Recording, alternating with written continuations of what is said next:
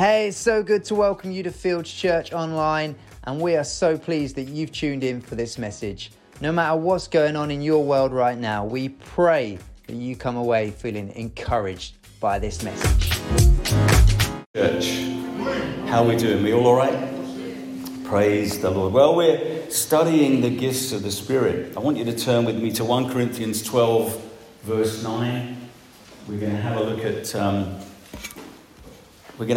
the gift of faith this morning. I was going to share on the word of knowledge, but we really wanted to do something different with that teaching. So I'm going to teach that on the 18th. That will give us more time because you're going to practice giving words of knowledge. Tell your neighbour, you're going to practice giving words of knowledge. Isn't that good? Oh, Josh has got no one to talk to. Josh, is that all right? Okay. Yeah. So that's what we're going to do next week. John Eldridge is going to share on. He's going to share on the discerning of spirits, so that'll be really interesting. So be here. Tell your neighbour, tell your friend next to you, you need to be here. Okay. So let's turn to our first verse of Scripture, 1 Corinthians 12. And I'm watching the time because what we're going to do is, once I've finished, Beth is going to come up. I'm going to do an altar call. We're going to have prayer ministry team here. If you need prayer for anything, please come forward and people will pray for you. And then we're going to go out and deliver the invites for the carol service. Isn't that a good idea? Are you happy to do that? How many are happy to go out and do that? Oh, most of us. That's good. Wonderful. Okay. You at 1 Corinthians 12, verse 9. It says there, to another, I love this, the Amplified says this, wonder-working faith is given by the same Holy Spirit. What is the gift of faith? Here's a definition of the gift of faith. You might have one yourself. What is the gift of faith? Let's have a look. Look at that. The gift of faith is the supernatural ability to believe God for the impossible without doubt, trusting He's going to do it.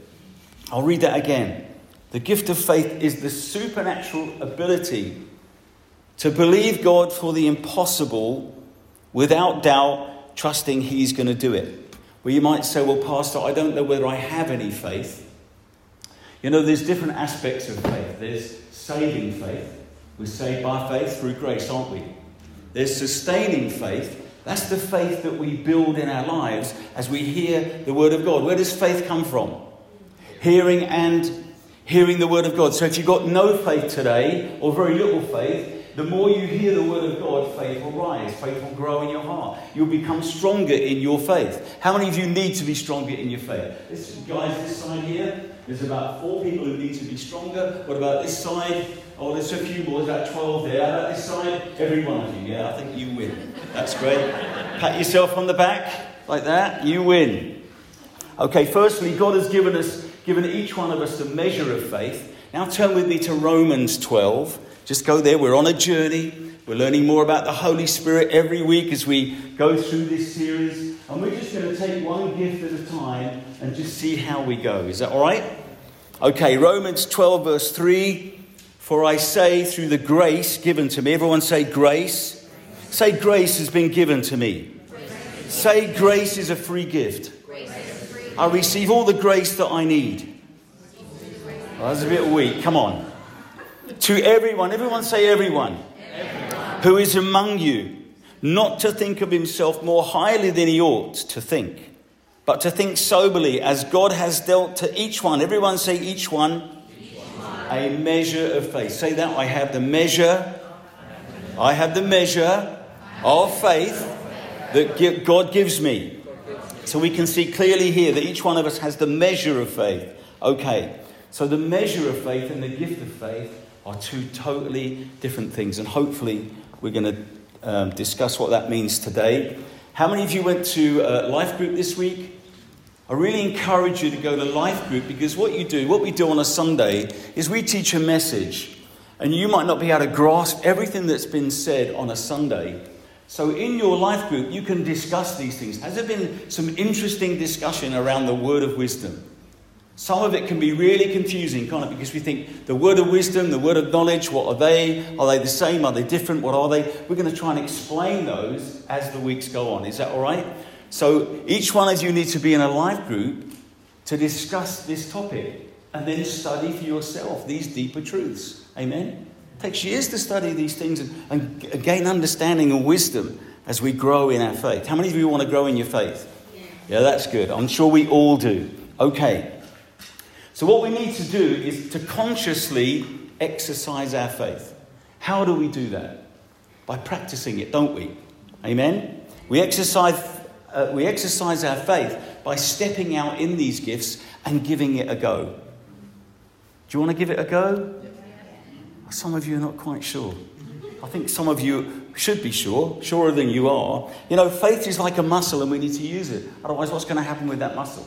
It's just going to waste away and die, isn't it? Okay, go down to verse 5 for me. Romans 12, verse 5. So we, being many, are one body in Christ and individually members of one another, having then gifts differing according to the grace that is given to us. Can you see that? Grace is given to us. Now let's have a look at verse 6. It says there, let us, not just me, let us use them. Here's the problem. Are we using the gifts? Maybe we're so confused we don't know what they're about, so we're not sure how to step out. Well, if you get to life group, you will be able to step out. We can use these gifts not just in a church service. Every Sunday we give opportunity, not today, but most Sundays we give opportunity for people to come out and share words of knowledge. Amen? Do we do that? Well, you can do that anywhere. You can do that in your life group. And I suggest that you do that you practice these things in your life group. When you pray for people, let's not just go to a life group just to attend, sing a couple of songs, discuss a message. Let's start practicing our faith right there in the life group. And wherever you go in your world, whether you work, if you've got a job, how many of you got a job? That's your place of work. That's what I'd call your congregation. When I first got saved, someone shared this in a message one week, and I thought, that's great. I'm like a pastor in that congregation. I'd pray for my work friends, and then I'd share my faith with them. Then I'd invite them to church. You see? So you've got a great opportunity to share your faith with everybody else. So we need to use these gifts on a daily basis if we can. So here's a takeaway for you. Give it a go. Tell your neighbour, give it a go. Let's look at the next part of that verse. If prophecy, look at this, let us prophesy in proportion to our faith. I think this is really important. Or however you're going to use these gifts, you need to do that in proportion to your faith. Where is your faith level? It's no good praying for a pair of shoes if you can only believe for a pair of shoelaces. Start with a pair of shoelaces first. That's where you start, isn't it? When someone's sick and you're in your life group or you're at home, what would you do if one of your kids are sick, if those of you who've got children, or one of your friends are sick? What's the first thing that we should do? Pray for them. Yeah? Should we do that? Yes. Are you awake today? Yes. Hallelujah. Have you had a good night's sleep? No, some of us not. No. Okay. So you need to be aware. You step out in faith when you know where your level of faith is at. And the more you exercise faith, it will just be like an everyday occurrence to do these things. When we had some people from the church, Anna and Dan, came to visit us at the farm during, when you could meet with people during lockdown. So we started meeting families. And we were sitting in Andrews on the farm. We went to the farm, and he's got a lovely little summer house. So we were there with Dan and Anna, and the kids were running around and they were playing. And we were just chatting about everyday things. And then Anna said, you know what? I've got this problem with my leg. I've got one leg shorter than the other. I said, well, let's pray. So we sat right there and just prayed in the moment. I didn't have to spend 3 hours in prayer beforehand. In the moment, we prayed for her leg, and her leg grew out. Because she said she was experiencing pain in her hip, and she was healed. And then we just carried on with our conversation. And it was just like matter of fact. Just step out and do these things. And it takes courage, doesn't it? It takes a bit of courage, but step out. Okay. The gift of faith is when you're absolutely sure God is going to do what he says he will do. That's what the gift of faith is all about. The gift of faith is when you are fully persuaded, fully convinced that God will do what he says he will do without wavering. Now, personal example. I'll share a personal example, and we're going to have a look at a couple of Bible verses to discuss this. You know, when our church in South Africa, we had to go to South Africa. Esther and I, we emigrated to South Africa in the 80s. And her parents were Christians. We got saved, went to a big church. And the church in South Africa had many pastors. And one day our senior pastor called all the pastors in to a meeting. And he said, many of you pastors here are not going to be here much longer. We thought, oh dear, we're going to lose our jobs. How many of you would have thought that? And he said, many of you are going to be sown around the world, and we're going to plant churches wherever God leads us to plant. And Esther and I knew that we were going to come back to England to plant a church. And what they would do is they would support each pastor with 6 months' salary. So whatever salary you had, they gave you 6 months. Because we were going overseas, they said they're going to give us 10 months' support. So in the January of that year, of 1997, that was the year we decided we were going to come back. We had to tie all of our affairs up, and we only left South Africa in April. So we've had 4 months of support already. We came to England, and we got 7 months or 6 months of support left. And we came with £600 in our pocket. We had to rent a house and buy a car. I bought an old car. And our first service that we held in August was, we had a few services before that just as a family, because we didn't know how to start a church. Coming from another nation with no support, coming to this place of Suffolk, Ipswich, we thought, what are we going to do when we get there? It's really, really challenging. We found it really challenging to start this work from scratch. But we did. And we started in the August, and the first service that we had, I think Mark was at the first or the second service, I had the lectern in the back of the car. So I'm driving down the road, and I've got the lectern in the back, I've got my guitar. We used to have A4 or A3, or what is it, sheets of paper stuck on the wall with the words on. That's how we started. That's how we started church. And it's coming up to October now, so in my mind I'm thinking, okay, we've got support until October. We only started the church in August. We got a few people. We only had 8 or 9 or 10 people, so the church couldn't support us. So in that October, I went before God and I said, Lord, I'm willing to do whatever you want me to do. I will run the church, start the church, and I will work at the same time. And I heard God clearly speak to me and say, I want you to go full-time. I want you to trust me that I'm going to meet your every need. So come the end of October, the money comes. November comes, and I just go before God and I said, Lord, you said I'm going to be full-time. You said you're going to meet my need. I'm going to trust your word in that. And I was absolutely convinced, fully persuaded that God was going to meet our need every single month. We had no savings. We had no money in the bank. The church offerings were about 20 or 30 quid. So that couldn't support us. We were receiving rands, so they were converted into pounds. So there wasn't a huge amount of money to run the ministry from. And then buy equipment and start the church, buy chairs, rent a hall. It was really challenging.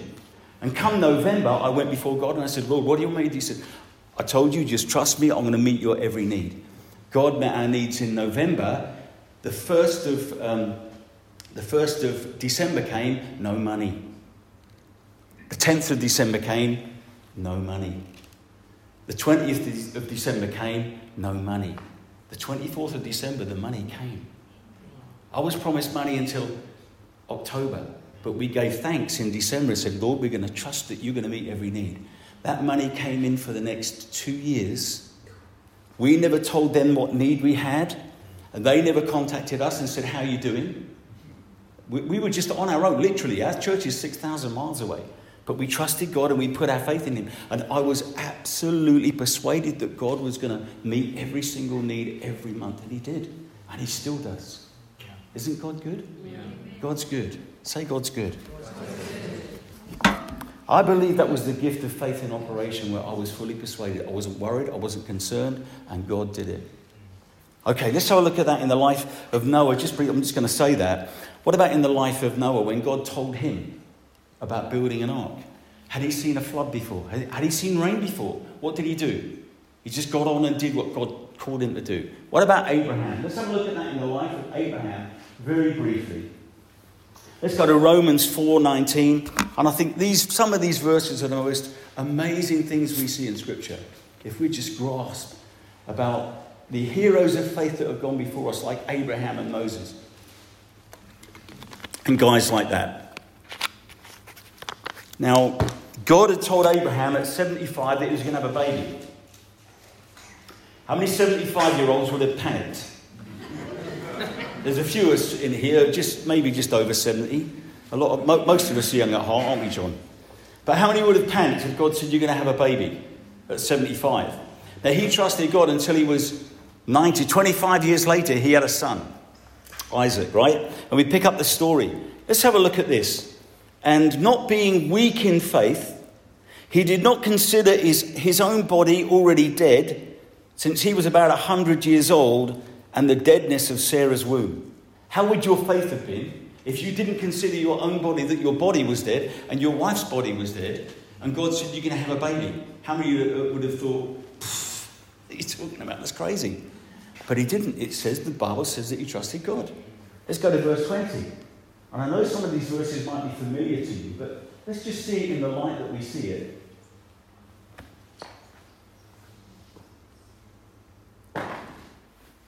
Lovely. Okay, look at that. He did not waver at the promise of God. Through what? Unbelief. You know, unbelief is a killer to our faith, is an enemy to our faith. He did not waver through unbelief, but was what?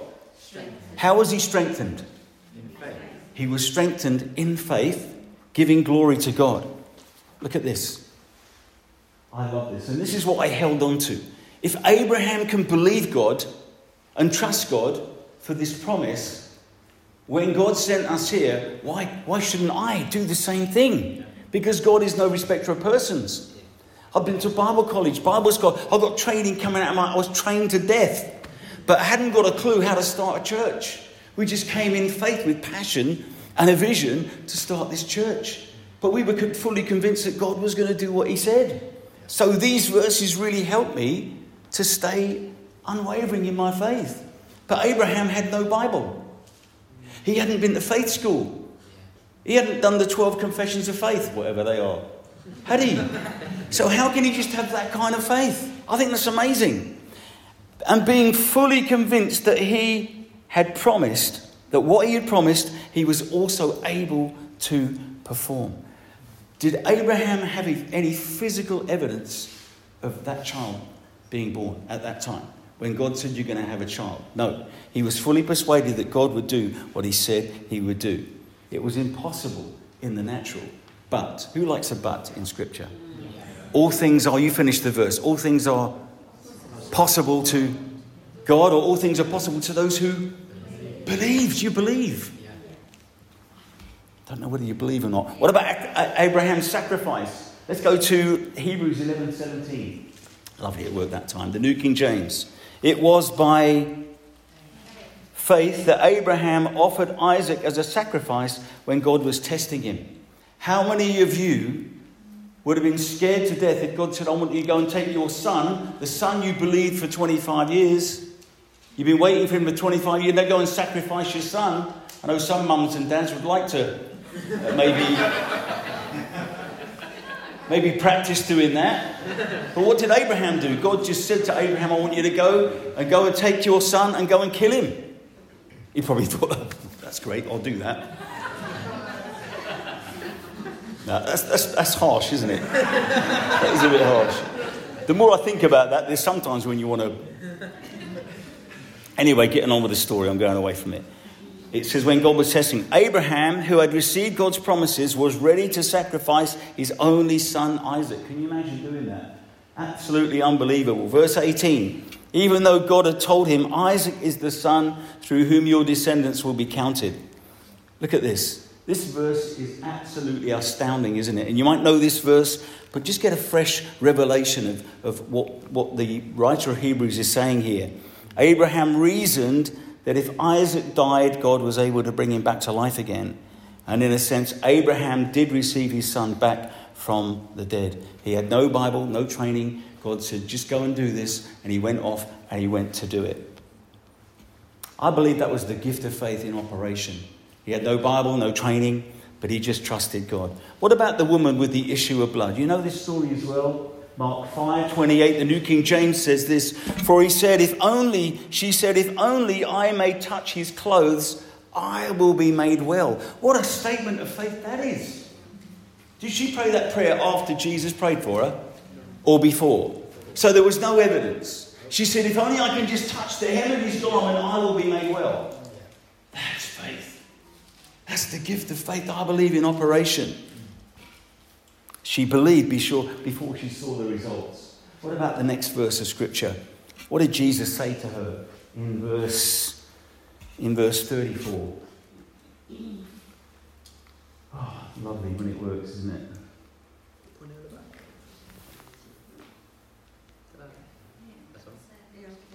That's it, isn't it? Don't move.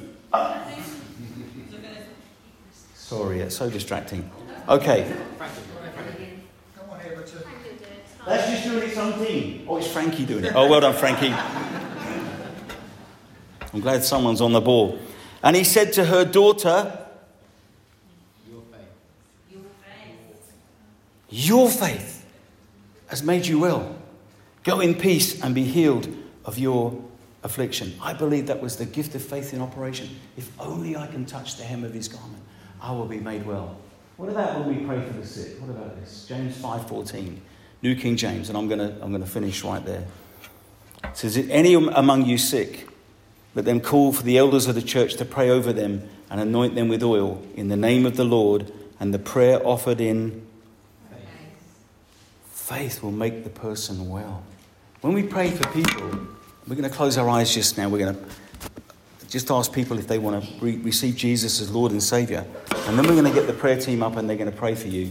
And then Beth's going to come up and show us where we're going to go to deliver these leaflets. But let's just stay in this moment just for a second. And when people pray for you, just believe and just receive.